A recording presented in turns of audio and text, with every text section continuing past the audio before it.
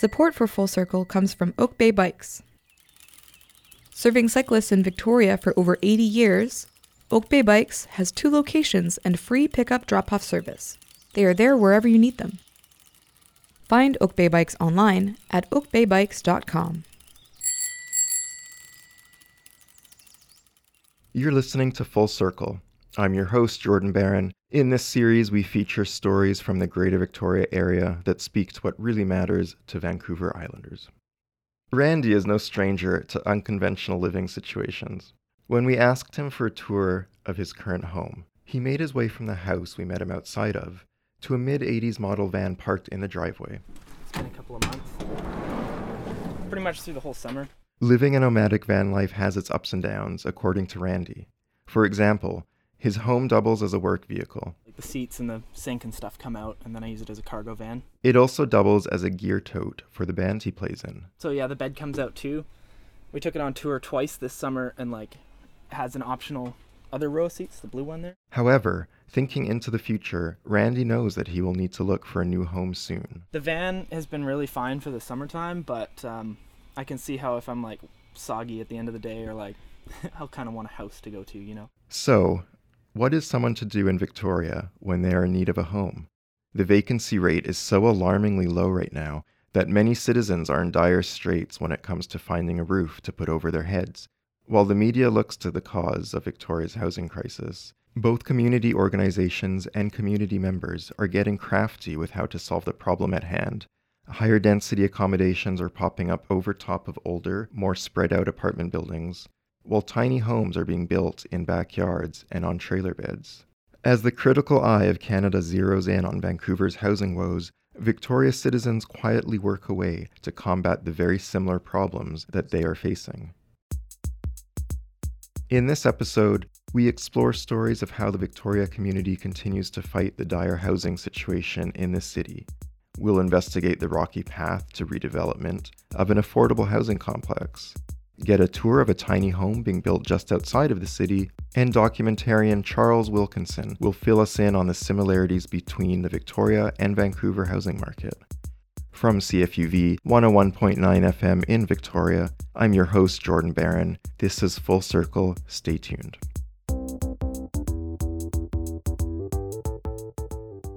So, for the majority of renters, the possibility of buying a home is not in the cards.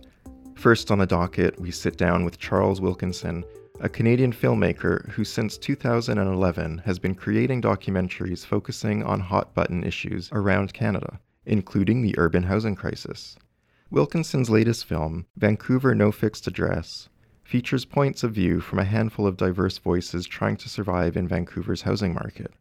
Those voices include some who are living out of their cars, and even a young couple who managed to buy a home. From the documentary, comparisons can be drawn between Vancouver and Victoria when it comes to the dismal outlook for those trying to afford a home in either area. Charles and executive producer Max Collins take time to talk about the documentary, and Charles explains what Victorians should be doing to achieve a home of their own someday. Just a hint, it's not just about saving up tirelessly. Coming up, CFUV's Metro Housing Market Review with Charles Wilkinson. With the prices the way they are in Vancouver, I'll probably never own a home here. Vancouver No Fixed Address, a new documentary from Canadian filmmaker Charles Wilkinson, focuses on the lives of Vancouverites who are in the mix of a high-priced housing market. The film itself gets a wide array of viewpoints, from realtors to folks who live in their vans to people who were able to afford a home by pinching every penny.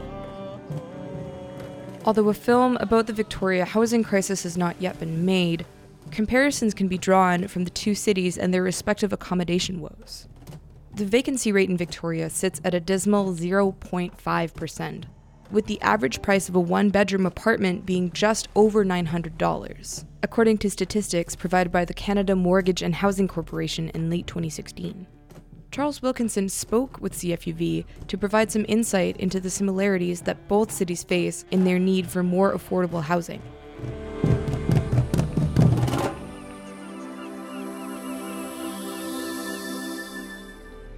So, welcome, Charles. Thanks so much for taking the time, Max. I appreciate it. Let's start off with an introduction to your most recent work. You mentioned that this documentary isn't your first that involves an eye into a political matter in Canada?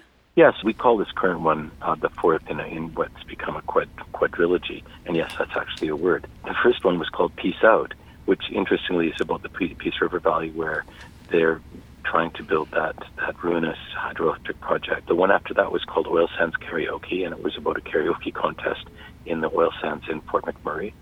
The third one was Haida Gwaii, on the edge of the world. Okay. Could you tell me what Vancouver No Fixed Address features? How can I put this? The housing crisis, which people are rightly describing it as in both Victoria and Vancouver and also in key cities around the world, is one that's characterized by an awful lot of misinformation and poorly informed discourse. You know, somebody will start shouting about, oh, it's all the Chinese people's fault, and somebody else will say, no, it's the government. And the arguments never really get resolved. What we've done is we've collected a series of extremely well-informed experts, people like David Suzuki and the London School of Economics trained economist, and Gregor Robertson, the mayor of Vancouver, and Bob Rennie, the super mega developer condo king, people who have the data and who understand precisely what's going on in their area, as well as a number of people who are simply residents of the city and or former residents of the city who've been driven out, and people who are experiencing the conflict that is boiling the West Coast here. We talk to them, and they make a really clear case for what the component parts of this problem are and point to some possible solutions for how we could turn this thing around. This isn't a piece of real estate. This isn't property. This is my home. This economy is now going to be about offshore investment, basically. That's going to drive up housing prices. We're going to have construction jobs. Some people will get rich, but only a very select few in the end are benefiting. This movie is very obviously based on Vancouver's housing market, but are there links between what's going on in Vancouver and the housing situation in Victoria? Oh, absolutely. And I think it's to Victoria's great credit that is the case, as weird as that sounds. You know, people don't want to live in crummy cities. People want to live in great cities. You know, there's a reason why people flock to New York. It's a great city. And there's a reason why people come to Vancouver. It's a wonderful place to live. It's just the scenic beauty and the culture. It's just such a great cosmopolitan place. Well, Victoria is as well. So people will say, hey, I can't afford to live in Vancouver anymore. So where else can I go that's great, that maybe is a bit more affordable?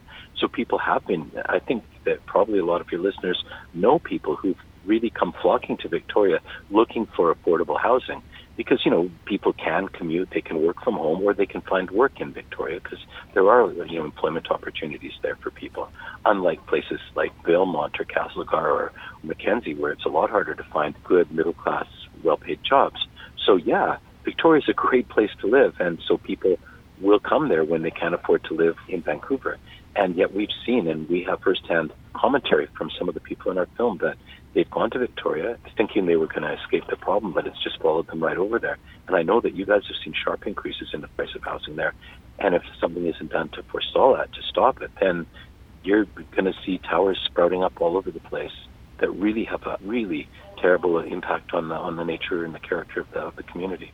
The towers that you're talking about, the high-rises that are in Vancouver right now, and the ones that you're worried about for Victoria, it's a kind of visual divide between the so-called haves and have-nots. Is that what you mean? I think that's, by and large, an accurate statement. I hesitate because I love this city so much, and I believe it's worth fighting for and that it's possible to turn around. But honestly, we see this every day. We've got this underclass that's being created in front of our eyes of people who don't own homes, and you see many of them on the street in the downtown east side, the people at the very bottom of the totem pole who are living on the street, and it's almost like a zombie apocalypse. I mean, we're all embarrassed at what's happened to our city, and yet you'll see cars driving through right past them, and you see this in our film, that cost as much as a house. It's not uncommon to see $1 million cars. We have a $1 million car in our movie with a kid who's like 17 driving the car. So, yeah, we're seeing this enormous gulf between the haves and the have-nots, and it's growing. And again, this is something that we've allowed to happen by by not being present in the debate.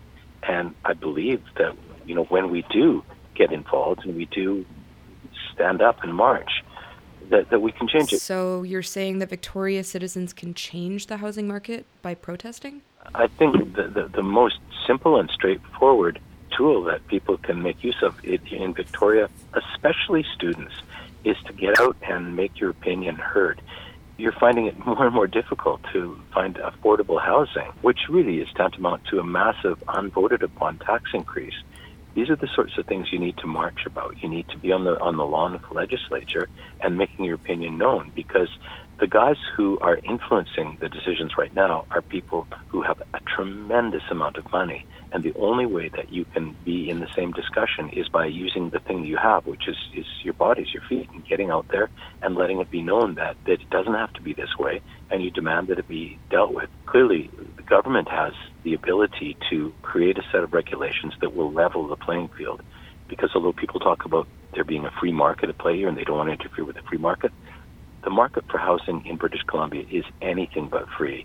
It's skewed very much in favor of international speculators and also domestic speculators, people who buy homes not with the intent to live in them, but with the intent to flip them for enormous profits, and that's driving the cost of the housing that you and I live in completely out of reach of the average person who lives and works here.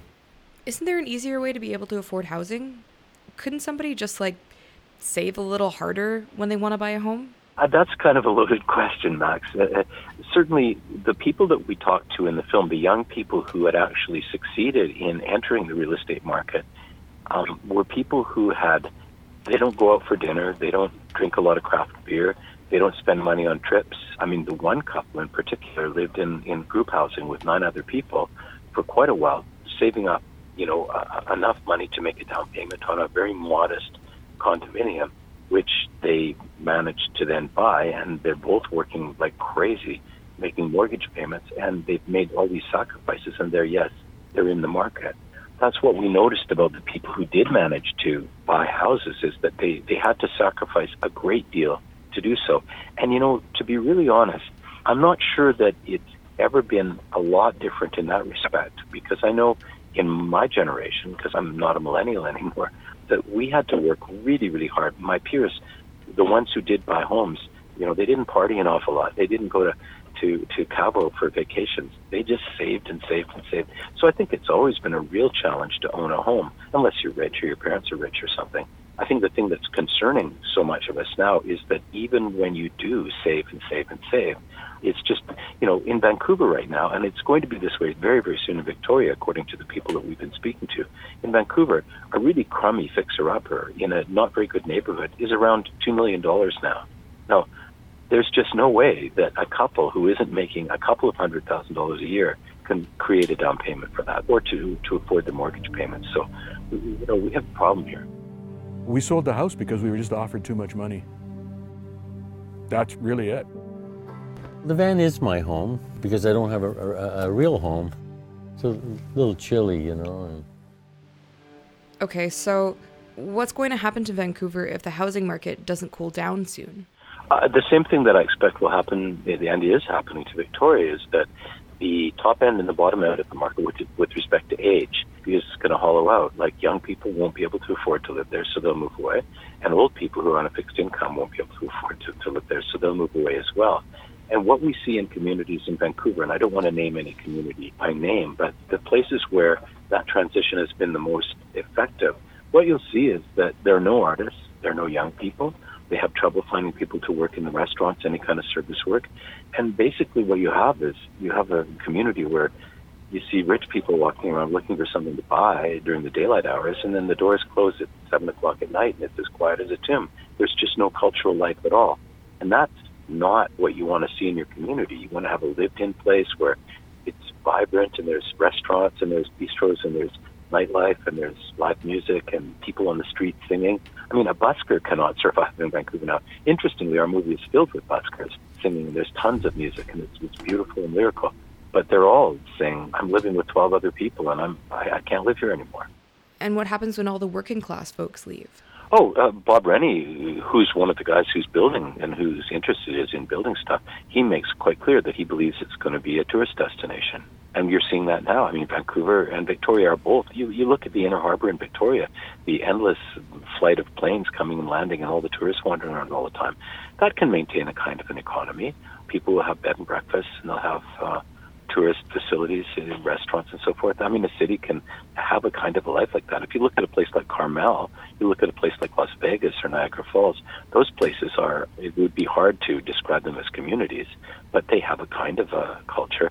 That's what's in store for Vancouver and Victoria if we don't fight to make them, to keep them, the wonderful communities that they are. Places where you know everybody on your block, you can take a walk on a Sunday evening and there's people out on the veranda that you can call by name, people who will help you if you get in trouble. I mean, that's what a community is. And if you've got every second house on the block is vacant because somebody's using it as an investment instrument, that's not a community anymore. And we have the tools at our disposal to deal with that. The city government in Victoria can enact a vacancy tax that will discourage people holding empty houses. That's not something that's impossible. It's very much against the interests of the people, the realtors and the financial sector guys who did donate money to the political parties that run the government. But it's something that we can demand and get. So, Charles, now that you've made this film and heard all sides of the issue, do you have any advice for those who are struggling to afford rent or a home in either Vancouver or Victoria? Yeah, I do. I think I would counsel any young person who's wanting to make their life in Vancouver or Victoria to really think clearly about the wholeness, the overall life that they're hoping and wanting to live. And if you're going to be in a situation where you partner up with somebody and you both work long hours and devote, there are people who are devoting 70, 80% of their disposable income to housing. The kind of stress that places on a relationship and on a person is pretty crushing. And I mean, there are other places to live, and I'm not saying, hey, you should just move somewhere else, but I'm really appalled at some of the decisions, the financial decisions that people are making. Yeah, Vancouver and Victoria are wonderful places to live. They really are. But at the end of the day, if the forces that be make it impossible for us to live here, we have to think about what our lives are and what matters most to us. I mean, what matters most to me is my family and friends and my work. And I'm going to do that. I'm going to do those things. I'm going to fight to stay in Vancouver as hard as I can. But at the end of the day, I'm not going to sacrifice my family and my friends for that. I'll move to Nelson and where there are cool little coffee shops, and maybe we can build something there.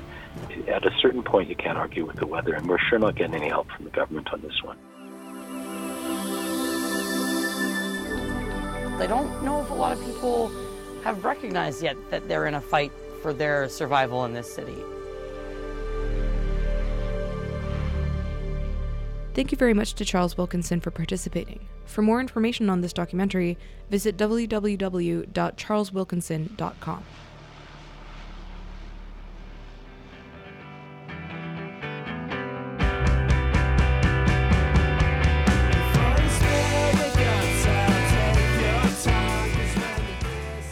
We just heard the Metro Housing Market Review with Charles Wilkinson, a story curated by CFUV's production team. Next up, local carpenter Randy gives us a tour of his passion project, which also just so happens to be his solution to the tough housing market. That's in a minute. Stay with us.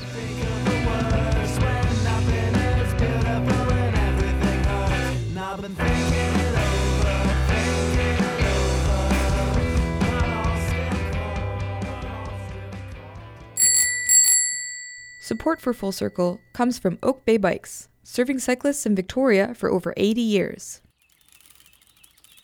Are you curious about e-bikes? Check out the Oak Bay Bikes Demo On Demand program.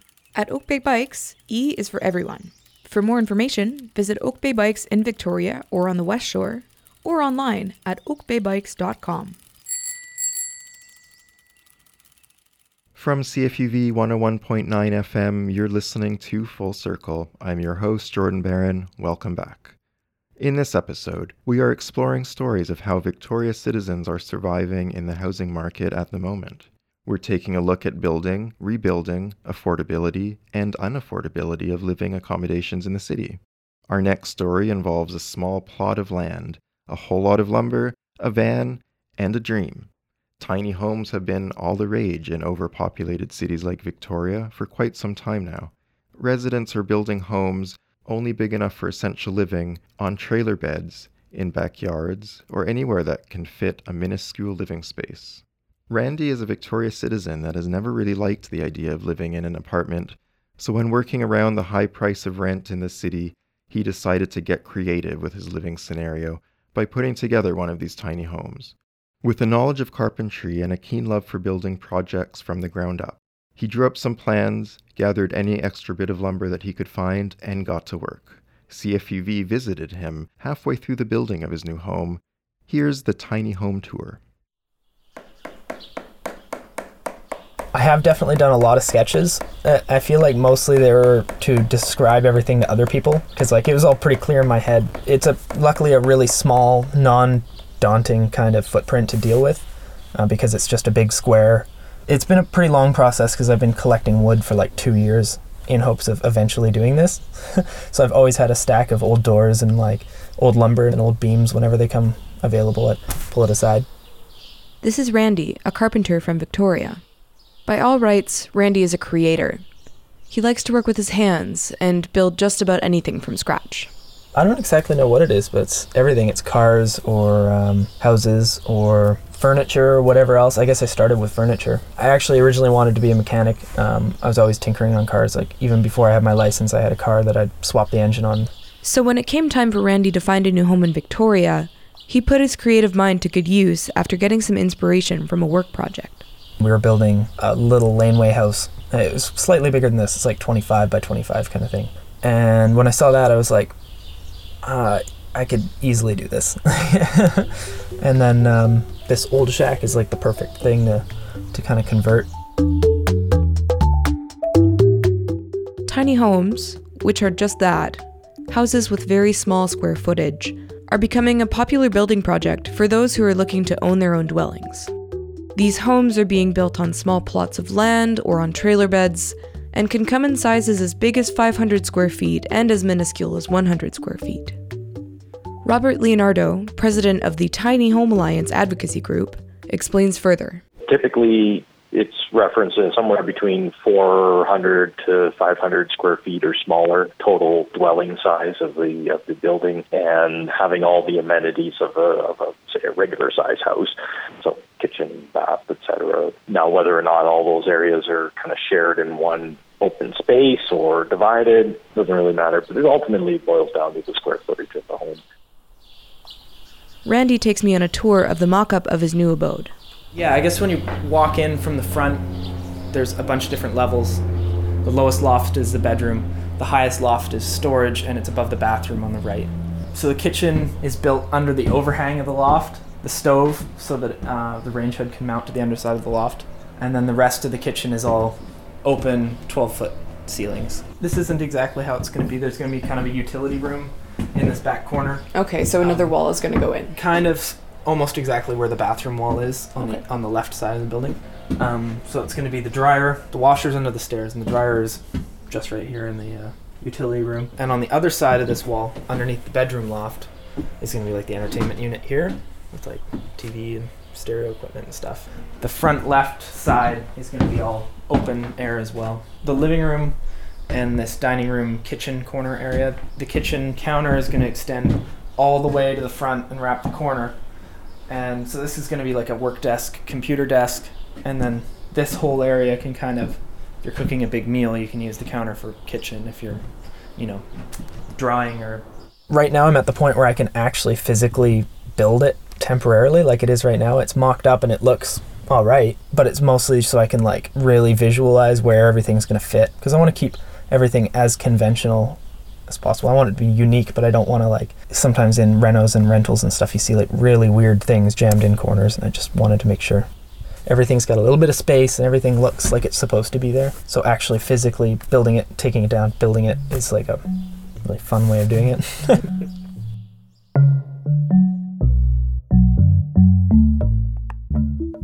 Why would someone consider building a tiny home? A couple of chief reasons would be, first and foremost, is less cost.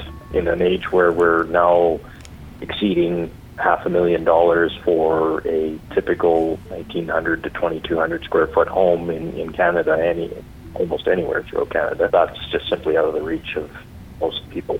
Coming up with a down payment is difficult enough, let alone making monthly payments. So the main motivator is less cost. The smaller the footprint, the less building materials, the less everything, and less ongoing costs as well. So energy consumption is drastically cut back because you're not lighting up tremendous amounts of space or multiple rooms, heating, etc. Can you give insight into why tiny homes are so popular right now? Part of this is a huge influence with the American media, HGTV and other networks that are, even a lot of very skilled and capable YouTubers are getting a lot of popularity by doing their tours of tiny houses and things like that. Media and entertainment of it, I think, are a big proponent. But I think that's just a result or a symptom of the average citizen, if you will, in Canada. Certainly speaking to Canada, we are, by citizens, we're experiencing a lot of debt, a lot of taxation, and it's difficult to make ends meet for a lot of folks. So, the idea of just downsizing and yet not having so much, less vehicles, less yard, and all the liabilities that go along with owning more stuff and having more property and just all that, I think that becomes an appealing idea for people. Not always practical for everyone, but it certainly is. There's a romance to it. What made you decide to build your own tiny house? One pretty obvious one is the options I was getting for rent around town. Got off pretty lucky for a while because my family had a house and me and all my friends lived in it, and I renovated it, and then they ended up selling it because it was the time to do it. But ever since then, going from rental to rental, and like the last one wasn't giving me anything that I really needed for the amount of money we were paying. And also, I kind of wanted to live by myself. I've never actually lived in my own space. I've always had a bunch of roommates, which has been great, but... Who would you recommend building a tiny home to? Building one, you definitely need either help or a little bit of experience, I think. I feel like if I didn't do carpentry for a few years, this would be like a huge, daunting project. I feel like it's a stepping stone to maybe eventually being able to break into buying a regular conventional home. So I'd say young people, obviously. Well, ultimately, it can apply to anyone. A while back, we did a survey, just kind of sampling, what age group and what income level are you, and trying to get a sense of what demographics would be interested in this. And we saw pretty much, when it came to income, low, medium, and higher incomes, those exceeding $75,000 or $100,000, it was pretty much an even split of interest. People are starting to realize that the bigger their home is, the more attention it needs, the more maintenance, the more cleaning, and you fill it with stuff too, which also takes some of your time. Age group, we saw similar. Seniors are interested because they're on fixed income. Younger, those coming out of high school or university, now they're carrying debt from their schooling, or they just simply don't have the big bucks at their startup wage jobs, so they're looking for an easy solution. And then the middle class, it's becoming more and more difficult to live and do and participate in travel or experiences of working and paying your bills. So all of the people that we spoke to, it seems like there's a pretty even 33% split amongst any kind of demographics within Canada.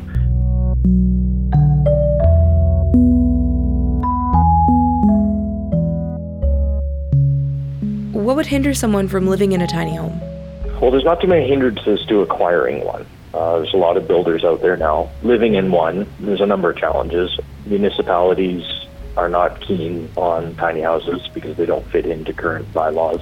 A lot of the designs of tiny houses, not all of them, but a lot, don't fit into current federal building code. In some areas, municipalities or rural counties, a minimum home size is actually dictated. In some places, you can't have anything smaller than 700 square feet. In some places, it's 400 square feet. Current bylaws and building codes are a bit of a challenge. So, considering the tiny homes seem like a great answer to an overpriced housing market, why would the city of Victoria be against creating regulations that would allow them? I think a lot of it was that there's an image to Victoria, right? And the entire community wants to preserve that and not take away from that beauty, the architectural, the natural landscape and things like that. So I think some of the resistance certainly comes in that regard. But again, that's just working together and coming up with the same goals and same principles and then finding the solutions versus just throwing our hands up in the air and saying no.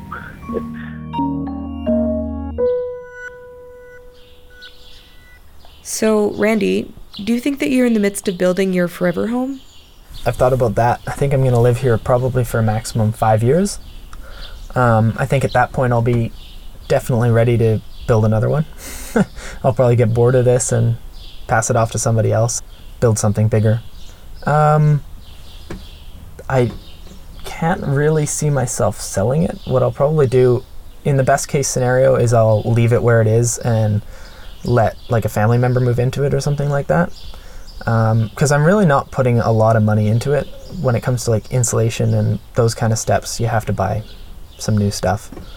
But as for finishing and framing and all that stuff, it's all just been collected over the years. And I've got another friend that's got a ton of stuff for me to pick through. So. What do you hope to see in the future for those who want to build tiny homes? What I envision is an organization such as ours working with municipalities to find a common solution and to go through the trial and error process and then find the success of how to do it. What's the process? What's the best method? What are the things that we need to know before we even start asking the first 5 questions? And having basically a formula that works, a standard, that a citizen group, doesn't matter what city they're in, they can go to their city and they say, here, we've got this, and it's been proven by this municipality, that municipality, and these people over there.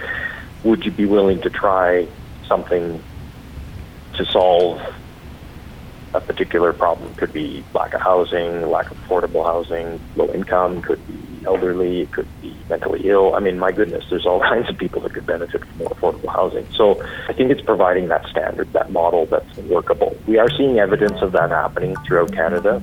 Canada's actually fairly responsive and open-minded compared to other countries that have had to struggle a lot longer to get their voices heard.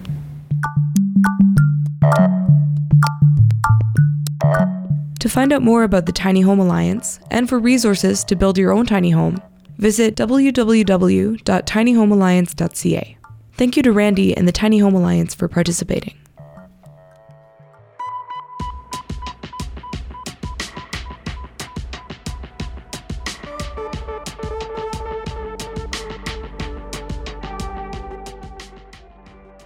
We just finished listening to Tiny Home Tour, a piece created by members of CFUV's production team. Our last story delves into the year-long planning for Townley Lodge, a plot of affordable housing that aims to be redeveloped in the coming years. This next story is a great example of what the community is doing to take the pressure off of what is a very low vacancy rate in the rental market. Townley Lodge, a building that offers affordable housing to senior citizens, has had a redevelopment plan passed by Saanich Council. This comes after their proposal was rejected by the community the year before, followed by months and months of planning and consultation between the community and the Greater Victoria Housing Society, which owns the apartment complex. So why exactly would a community vote against the redevelopment of an old housing complex to make room for more residences, especially when the housing situation in Victoria is so competitive at the moment? We find out what it took to change the Saanich Council's mind about the redevelopment of Townley Lodge in The Redevelopment. How easy is it to incorporate high-density housing in a growing community? After a year of planning, the Greater Victoria Housing Society found through trial and error that when you have the neighborhood on your side, the task of redevelopment is much simpler. In mid-2016, the Greater Victoria Housing Society brought forward a plan to redevelop Townley Lodge, a 50-year-old building near Camosun College. This proposal aimed to replace the 39-unit apartment building with a new 51-unit building for low and moderate income seniors and persons with disabilities, and 16 affordable family townhouses. Unfortunately, the proposal was turned away at Saanich Council, and the Greater Victoria Housing Society was told to try again after listening to feedback given by concerned residents of the neighborhood. Kay Melliship of the Greater Victoria Housing Society explains. It was a decision that I took with my board of directors. We knew that we would be mortgage-free, so we owned the property outright in 2017, but also that the building was going to start to incur quite a lot of costs to keep it up to standard, as it is a 50-year-old building. The other big issue there is there's no elevator in the building, and when one of our tenants on the second floor had mobility problems, we actually had to move them to an available unit downstairs or to another property. And the bathrooms are they're not modern sizes, so some of our tenants were having challenges living in the spaces that were designed 50 years ago. And the other good thing about the site is that, of course, right now with only 39 units, we knew that the site would be a great site to have more units on it, so we could provide more affordable housing than we're currently providing. We started the planning process in 2015. We made a submission for rezoning late 2015 or early 2016. We met with the community, we met with the neighbors, we met with staff at Saanich Municipal Hall, we met with all the councillors, and that culminated in us presenting our proposal at a Saanich Council Committee of the Whole in October of 2016. At that meeting, it became clear that in spite of all the changes we had made, that the neighborhood simply was not happy with what we were proposing. So council at that meeting asked us to go back to the drawing board, work with the community, and see if we couldn't come up with a plan that would get more support from the community. I would say the proposal is to have a seniors building and to have some family townhouses. And we really had wanted to do a 4-story seniors building, but the community was unprepared to accept that. So we did reduce the building to a 3-story building. So there was issues about height and then the density. We have also reduced the number of family townhouses. There were concerns about the location of our parking lot. That's been moved. There were concerns about removing existing trees, so we've dealt with that. So a lot of changes. After many open houses and meetings with members of the community, the GVHS brought this new proposal to Saanich Council's Committee of the Whole in the fall of 2017. Here's what the community members had to say during the committee. My name is Marilyn Young, and I'm representing the Camosun Community Association. While we've not engaged in extensive consultation with neighbors regarding the new proposal, we have been involved at the open houses, and I have personally been at all of them. Our general sense is that neighbors have been listened to, and that the current design addresses concerns with previous proposals. We recognize the need for affordable housing in the region and thank the applicant for their work in the community. And we thank you for listening to the residents. Hi, my name is Nancy Nettinger. I'm not a neighbor of this project. I'm a social gerontologist, and I have conducted over 40 case studies and evaluations of seniors housing across Canada, coast to coast and north. I've studied the proposal in detail. I've walked the neighborhood. I'd like to congratulate the Society for producing what would be considered an ideal proposal. Both the seniors housing building and the townhouses around it, especially the fact that they'll have kids in them, we hope, so that the seniors can see them and enjoy watching them, are ideal. The location's ideal on a quiet street between 2 main arteries that you can't hear but have bus service on them. It all works. I was thrilled. My name is Jim Ross. I am a tenant at Townley Lodge. In regards to evictions for demolition from our building at 1780 Townley Street, and in regards to help in finding placement in new adequate homes, and help with moving expenses, which will be billed directly to GVHS by the movers, Yvonne Blair, who is the manager of tenant relations for the Greater Victoria Housing Society, is working with those tenants who work with her. She says she will continue to work with us to place us in adequate housing until we have it, even after eviction, if that's the case, and that they are not accepting new clients until we are adequately housed. I consider that to be fair, and more than the typical landlord would do.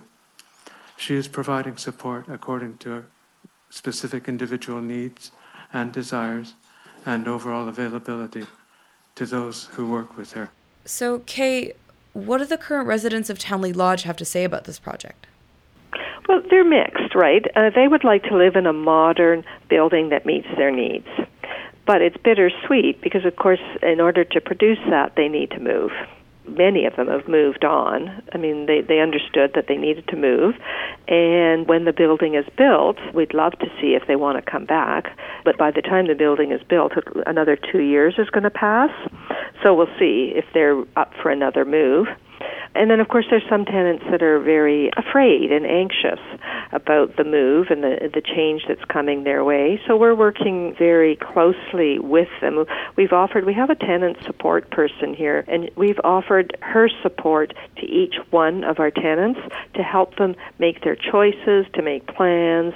The most recent meeting we had really cleared up a lot of the air, and people really understand how we're going to help them. Members of council were unanimously excited to see the project move forward and congratulated the GVHS on working with the community to find a proposal that all could be contented by. I do want to compliment everybody in this room, and we've heard today some of the most ardent questioners and suggestions of alternatives saying how well this process was run.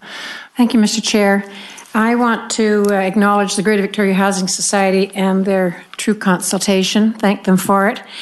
The neighbours have been listened to and their concerns have been addressed. But I did hear one of the residents come forward and used a phrase that is just music to a council's ears. We are now happy. I have to say that in my time here on council, if there was a project to get the award for most improved development, this would be one of those, if not it. Again, here's Kay Milliship. While it took us a long time to get a proposal the community accepted, I think we learned a lot by working with the neighborhood, and we feel really grateful that they worked with us till we got a satisfactory outcome. So I think that was a really great learning experience for me personally, and certainly for our society. It was hard, and it was expensive, and it was sometimes frustrating, but I think we've got a better project out of it at the end. As a person who really is focused on providing affordable housing, I would have liked to have seen more density on the site, but I accept that it has to fit into the neighborhood. To learn more about this project, visit www.greatervichousing.org. Thank you to Kay Milliship and the Greater Victoria Housing Society for participating. That was The Redevelopment, a piece created by members of CFUV's production team.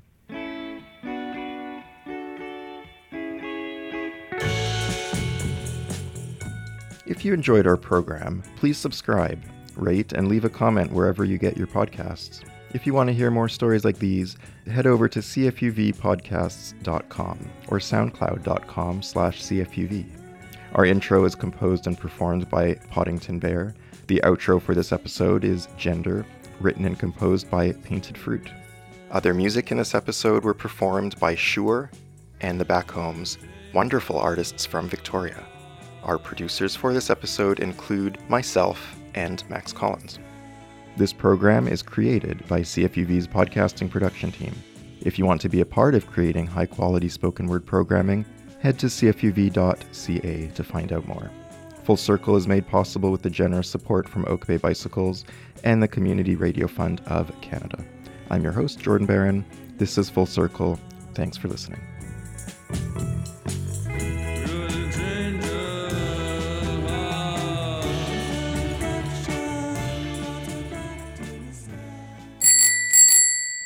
Support for Full Circle comes from Oak Bay Bikes, proudly serving the cyclists among UVic students and faculty since 1963. Visit Oak Bay Bikes in Victoria or on the West Shore, or online at oakbaybikes.com.